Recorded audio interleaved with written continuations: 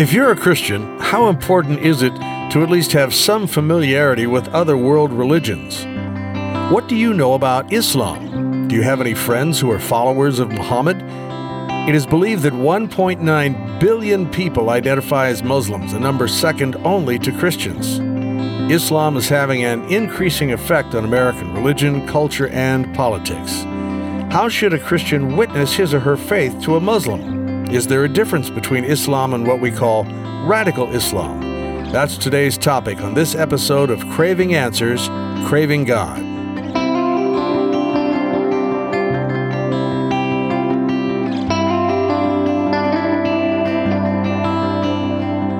I'm Chuck Rathert with Aaron Miller. Aaron is the pastor at St. James Lutheran Church in Glen Carbon, Illinois. Aaron, when it comes to Islam, I think our listeners may run the gamut between, on one side, I'm not at all interested in knowing anything about Islam, to, on the other side, I need to get educated about the religion of Muhammad. Where do you fall in that spectrum? I think most people are not interested in things that they don't have any kind of contact with. So I teach a comparative religions class at the local college, which I've talked about before. I'm assigned the religions that we have to discuss in there. And when we get to Confucianism, I usually have to try and beg the people to pay attention. Nobody knows any Confucianist or Taoist. Islam, though, there's a lot of contact that we have with Islam. I mean, Islam's a growing religion in the United States. And the city closest to us here, where we're recording, has, I think 15, 20 years ago, there was probably one or two mosques, and there are a lot more than that now. Also, since 9/11 in the United States, in the West, and there have been two bombings in London and attacks on journalists in Europe, people in the West are much more interested in Islam because it seems like it's coming in contact with their life. So I don't know of a lot of people who try and get down into the nitty-gritty of Islam, but a lot of people are trying to understand it more and more, which I think is a welcome thing.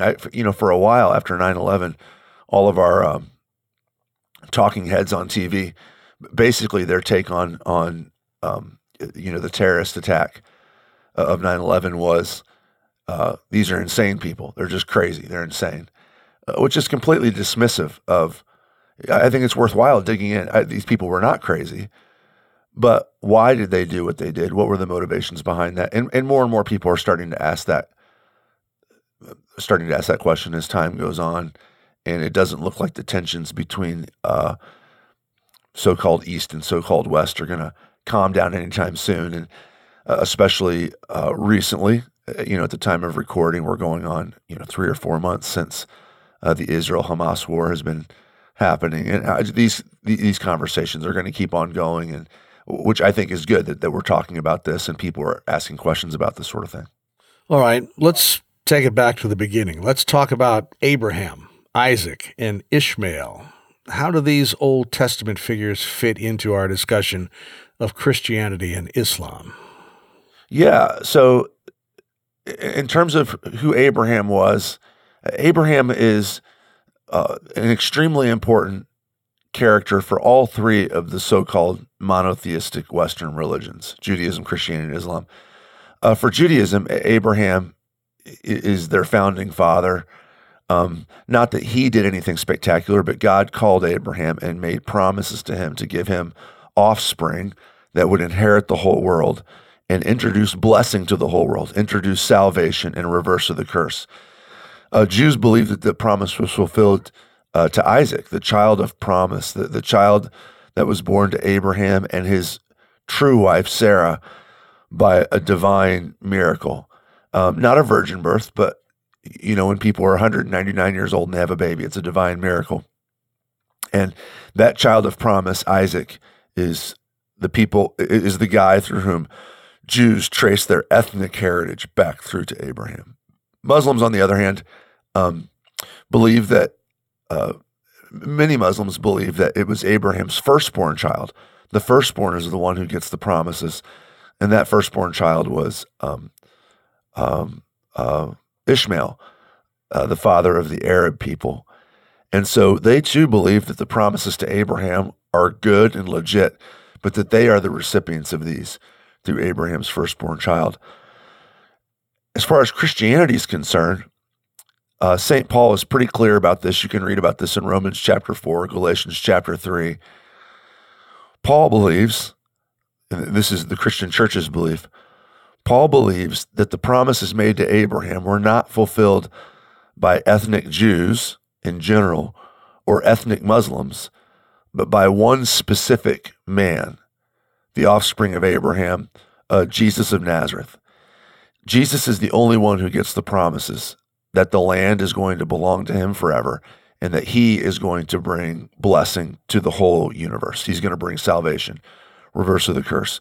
Paul goes on to insist, though, that everybody, regardless of their ethnicity, regardless of their gender or their socioeconomic status, everybody who's been baptized into Jesus, since they are now inside of Jesus, the one true offspring of Abraham, gets all those promises too. They're heirs along with Jesus to the promises made to Abraham.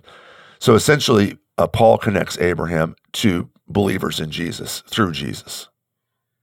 It almost sounds like, with Abraham being the common denominator here among these three monotheistic religions, that the overlaps ought to be pretty thorough. But the strife among those three religions is real. And no member of any of the three is willing to compromise his particular vision of either God or Abraham or Jesus in order to accommodate the other two.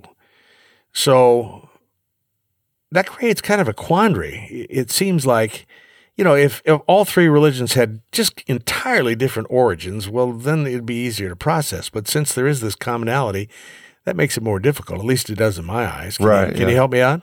Well, it intensifies it. Actually, it would be like if a rich old man had a bazillion dollars, and he said on his deathbed, "I'm giving my bazillion dollars to my one true son," and he actually had three sons, and so you couldn't divide it because he said it's going to the one true son. And then the question is, who's the one true son? And all three are going to say, nobody's going to say, well, it's not me. I'm not, I don't get it. Personal opinion, this is going to shock everybody.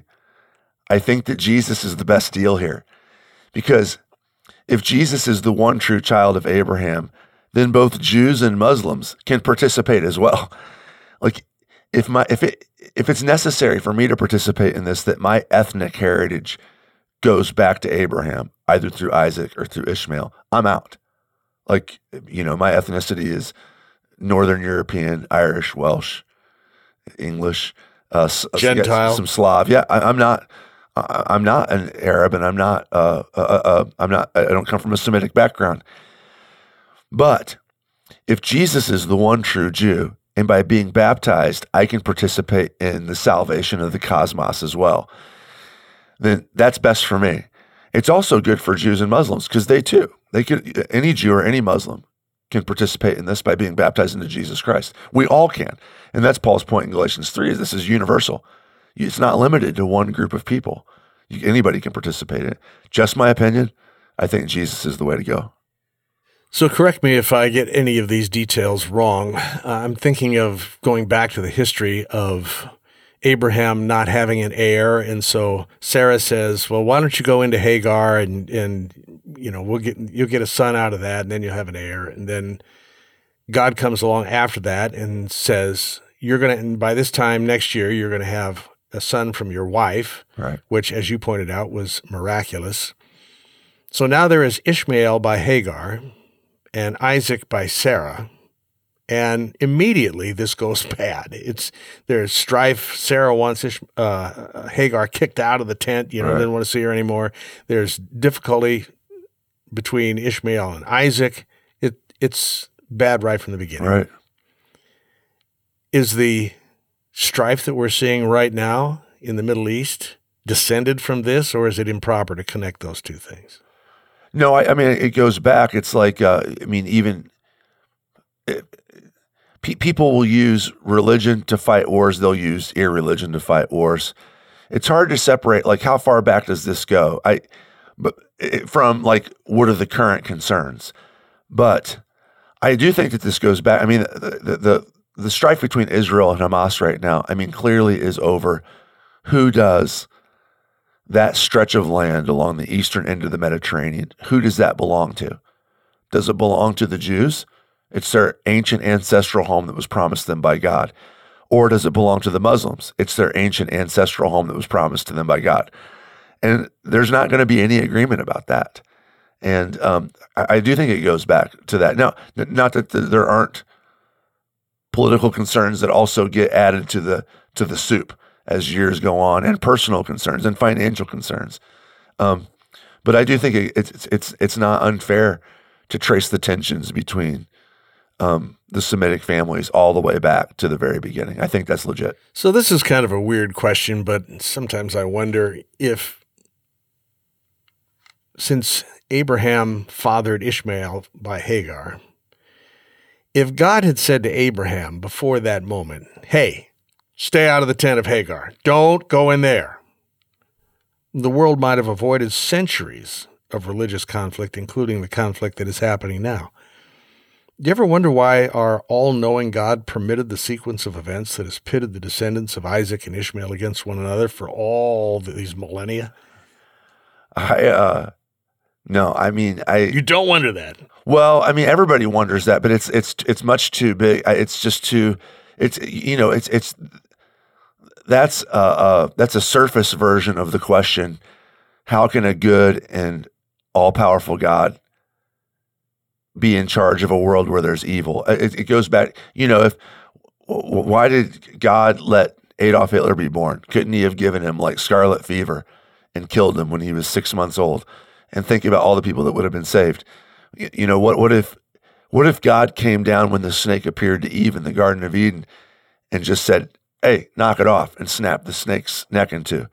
Wouldn't everything be better? We do not know why God has chosen to allow evil in his good world. We just don't have the answer to that question. We don't know why God didn't stop Abraham from, knocking up his servant girl and starting all this off. We don't know, but he did. And he loves both Jews and Muslims. He's participated himself in the evil that's come from that. He himself became a human being and died in order to rescue both Jews and Muslims. But why didn't he do it a different way? I just don't know. I mean, that's a great question. And I think about that a lot, especially when it comes to personal things, why was my brother-in-law taken so suddenly from our family, or, questions like that. Sure.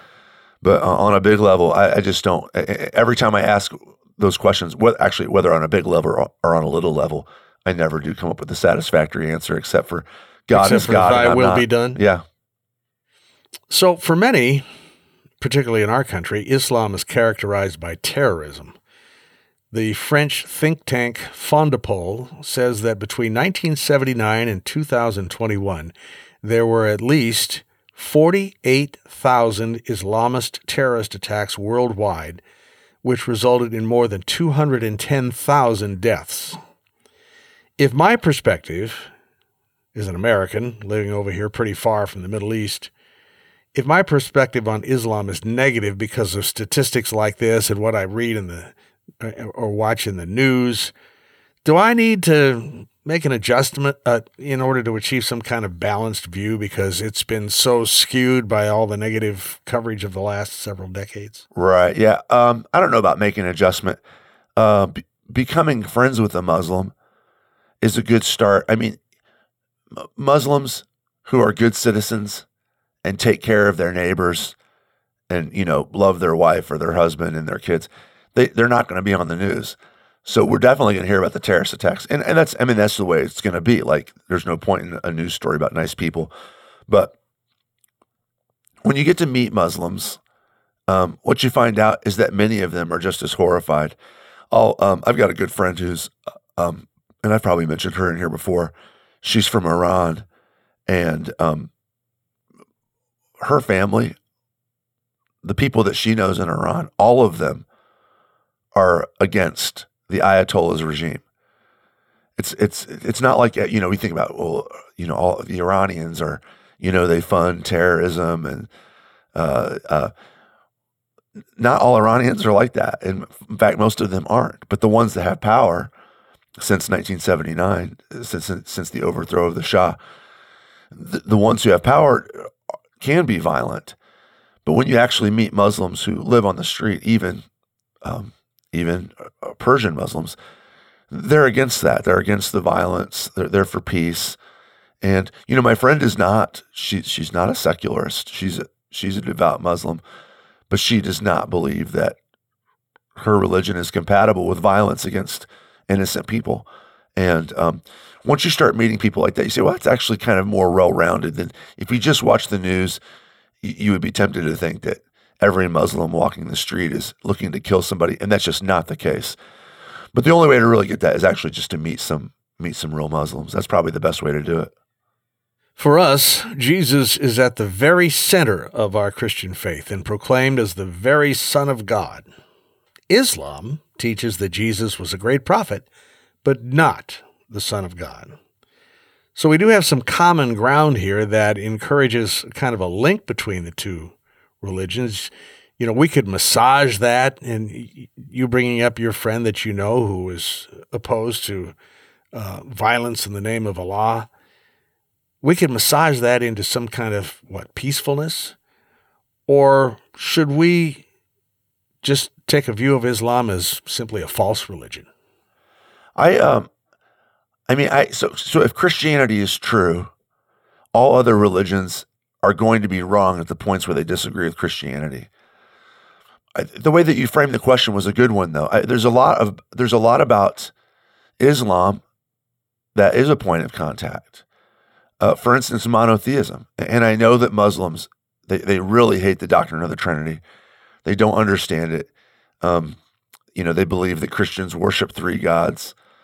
Muhammad actually got it wrong in the Quran. That's the kind of thing that would get me in trouble with a Muslim. But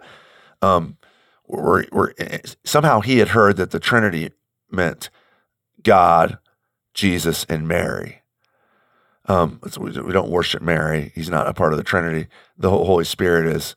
But generally speaking, we're against polytheism. When I say generally, Jews, Christians, and Muslims, we all agree that polytheism, that paganism is wrong. So there's a point of contact there. There's a point of contact with the question of holiness. God is a holy God. One of the main beefs that Muslims in the East have with the West is Western decadence, Western sexual immorality, Western financial immorality. I think that the Christian church should say, you are right. The West has become incredibly morally decadent, and we can agree with them about that. Jesus is a tougher one because both Islam and Christianity recognize Jesus, but because Islam refuses to recognize that God could exist in human form, Jesus has to be just one of the prophets. Whereas for Christians, the heartbeat of Christianity is that Jesus is a deal breaker, the incarnate God, right? So that's a place where that there's not going to be a lot of contact.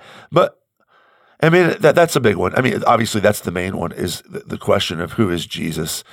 Muslims, a lot of their worship is the same as ours. A lot of their notion of charity and devoutness for Islamic religious life, the 5 pillars are central to the way they think about their responsibilities towards Allah and how to submit to Him, which is the main goal of Islam, is submitting to God. Which also, again, that's a point of contact. Christians believe we should submit to God too. So for Muslims, you have the shahada, the confession. I confess that Allah is God and that Muhammad is His prophet. You have the daily prayer, 5 times praying towards Mecca. Muslims are required to do this. Not all of them do this, but the serious ones do. You have the zakat, the giving of charity. 2.5% of your annual income should go to the poor. You have the month of fasting in Ramadan. And then you have the Hajj, which is at least once in your life you should make a pilgrimage to Mecca.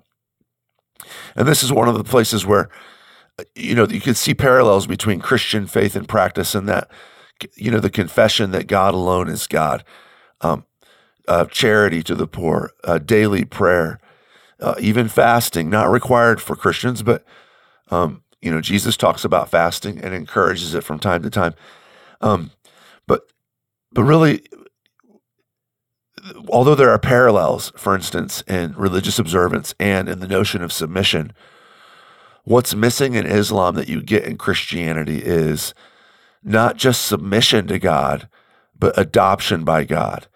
So that what we do before the face of God is not just service. See, if God is nothing but the holy, WHOLLY, and holy, HOLY, other, then all I can do before him is submit to him and serve him and try to do the rules and try to do what he wants me to do.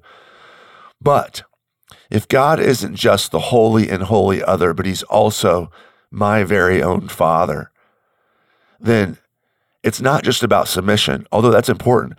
It's also about adoption. It's about me being his child and having the freedom to call him Father and have the freedom to know that he actually loves me, regardless of what I do, but simply because of who I am related to him in Jesus Christ.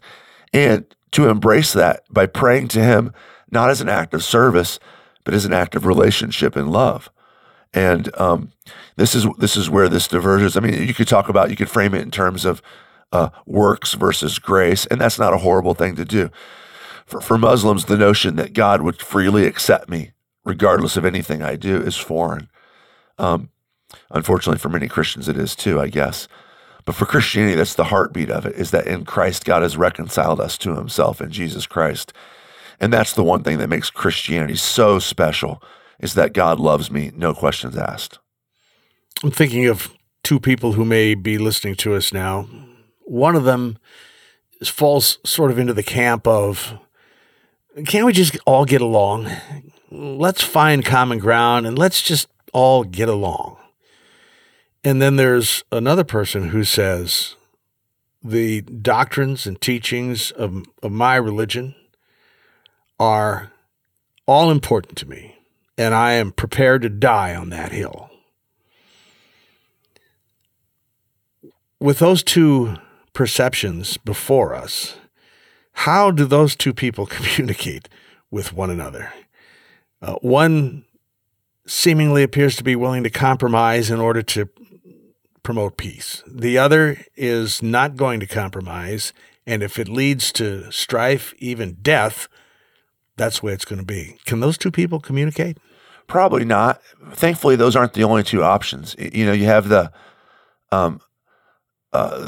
conservative option is commitment to truth, and the liberal option is commitment to freedom. And as long as those are hard set, they aren't going to coexist very well. Because you have on the one hand, maybe order and freedom. Order and freedom aren't going to go if you have too much freedom, you lose order. If you have too much order, you lose freedom. So there's really no way for those two types of people to talk to each other. And unfortunately, that's the culture we're living in, where if we don't agree, we can't talk. Christians, though, real Christians who shouldn't fall into either of those two camps, are called to be both radically committed to the person of truth, Jesus Christ, and never waver from that. And at the same time, realize that radical commitment to the person of truth means radical commitment to loving the other, even when they disagree with me. So Christians are called to give up their own life for the sake of those that hate them, not just for those who love them. Peter says, if you are good to those who persecute you, that's no credit to you. But if you're good to those who mistreat you, that's to the glory of God. So be prepared in gentleness and respect to give an answer to those who have a question about the hope that lies within you. So Christians are called to be neither of those things, and yet somehow both of those things, to be radically committed to truth, but also completely open and welcoming to everybody, especially to those who disagree with them. It would be great if we could all get back to a world where we can love each other even when we disagree with each other. So you see the bumper stickers, the coexist bumper stickers, And I'm actually all for those, except for usually I think that people who put coexist bumper stickers on their car mean you have to give up any sort of notion that you're right if we're going to coexist. I disagree with that. The other reason that somebody, and most people don't do this, but if you could put a coexist bumper sticker on your car and say, yeah, we can coexist. If everybody agrees with me, I'll exist with all of you. Without killing each other. Yeah. But what Christians should do is say, we don't have to agree with each other. I can't force you. I actually, 15 minutes ago, no longer than that, because we've been here in the studio probably longer than that. About an hour ago, I had a conversation with a girl. I preached at a chapel up at the local, our local high school, and a local Lutheran high school. And a girl came up to me afterwards, and I've known her a little bit, but we've never had a lot of conversations. And she told me, she said, I'm an atheist.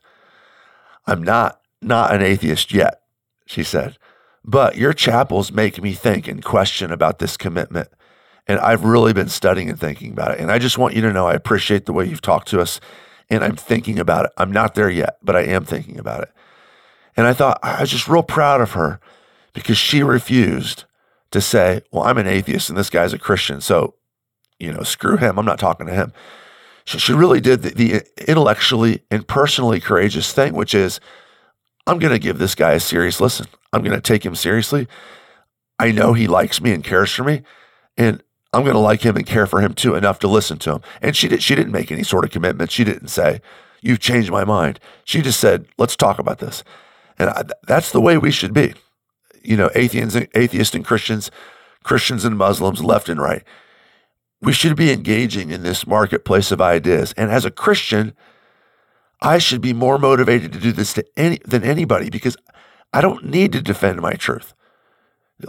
Charles Spurgeon, the Baptist pastor back in England in the 1800s, said, I don't need to defend Jesus any more than you need to defend a lion. The lion's perfectly capable of defending himself. Also, I don't need to fight against people who disagree with me. I don't have any charge of what they think or what they believe, but the Holy Spirit does. And if I live a life of Christ-like love before the face of people around me and just say, Holy Spirit, you do what you're going to do. I'm going to be here with Jesus. Holy Spirit, you take over this thing. Christians of all people should be loving and welcoming to others because they know that they can be. We don't have to defend ourselves. We don't have to fight against other people. Holy Spirit does all that for us. So what if I were to say, I spend my time reading and studying my Bible. I focus my energies in faithful Christian worship.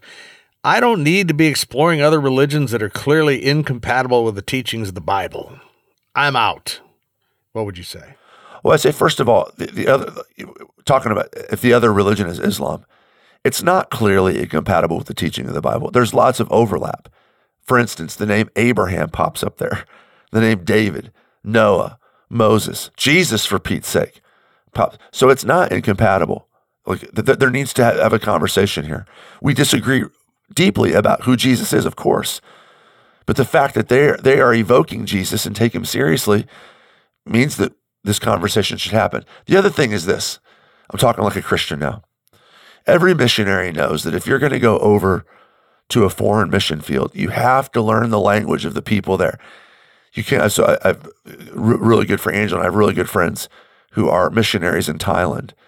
And one of the first things they did when they got to Thailand was spend the first 6 months to a year in language school before they were doing any sort of witnessing or church planting at all. Well, that's necessary. You can't communicate with those people if you don't know their language. I consider what we do in this podcast to be something similar. You can't communicate with seekers. You can't communicate with Buddhists. You can't communicate with Muslims. You can't communicate with agnostics and atheists if you just say, well, I don't care about what they think. I'm a Christian. Okay, fine. Go home, get in your closet and be a Christian in private. But that's not really being a Christian. You're called to be salt and light in the earth.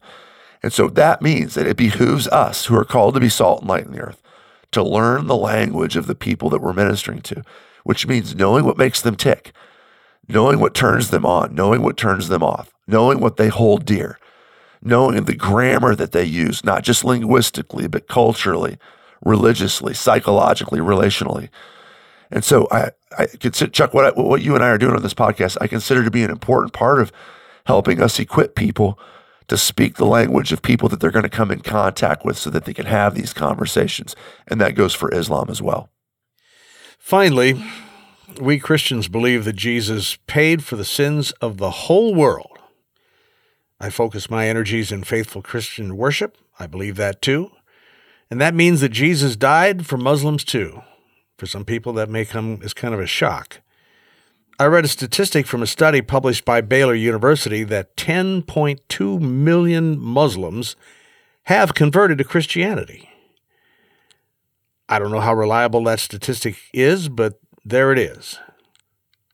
I don't know, I probably had a prejudice in my mind that no Muslims have ever converted to Christianity, but apparently it can be done and has been done.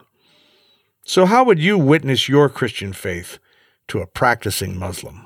More and more all the time, it's happening too.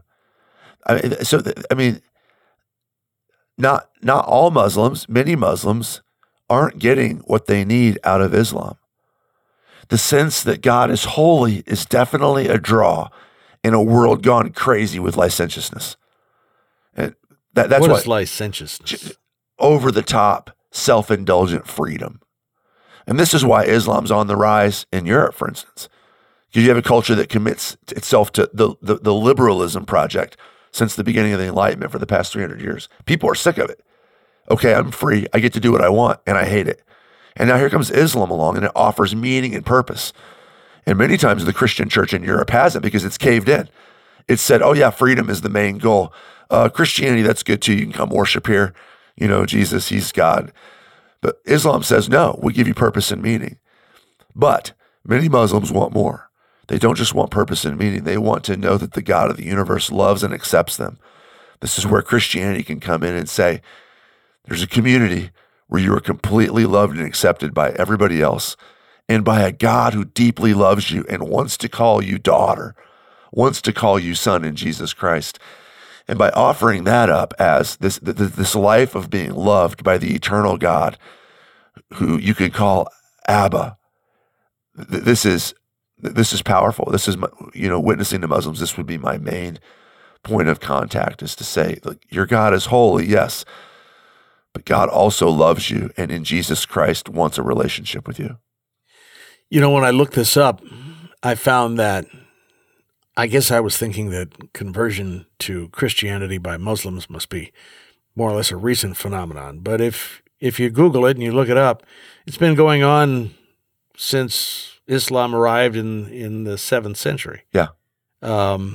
It's been done, I guess, in every generation. So I'm thinking that should be some encouragement to a Christian who may have a Muslim friend, may be thinking about witnessing to that Muslim friend, and should not be thinking this is a completely impossible task. It's not impossible. If Islam and Christianity are just sociological mindsets like conservatism and liberalism are, then yes, you're not going to convert anybody, However, if Christianity is a relationship with the living God, powered by the Holy Spirit, and if that living God can do the impossible, then it is totally possible that your Muslim friend can come to faith in Christ when introduced to him. In fact, Jesus promises this in the Gospel of John. I will draw all men to myself. And he's been doing it for thousands and thousands of years. He's still doing it now. Thanks for listening to this edition of Craving Answers, Craving God. If you enjoy our discussions, please tell your friends about us. And if you have questions or comments, we'd like to hear from you. Email us at this address, cacg@stjamesglencarbon.org. For Pastor Aaron Miller and production manager Larry O'Leary, I'm Chuck Rather.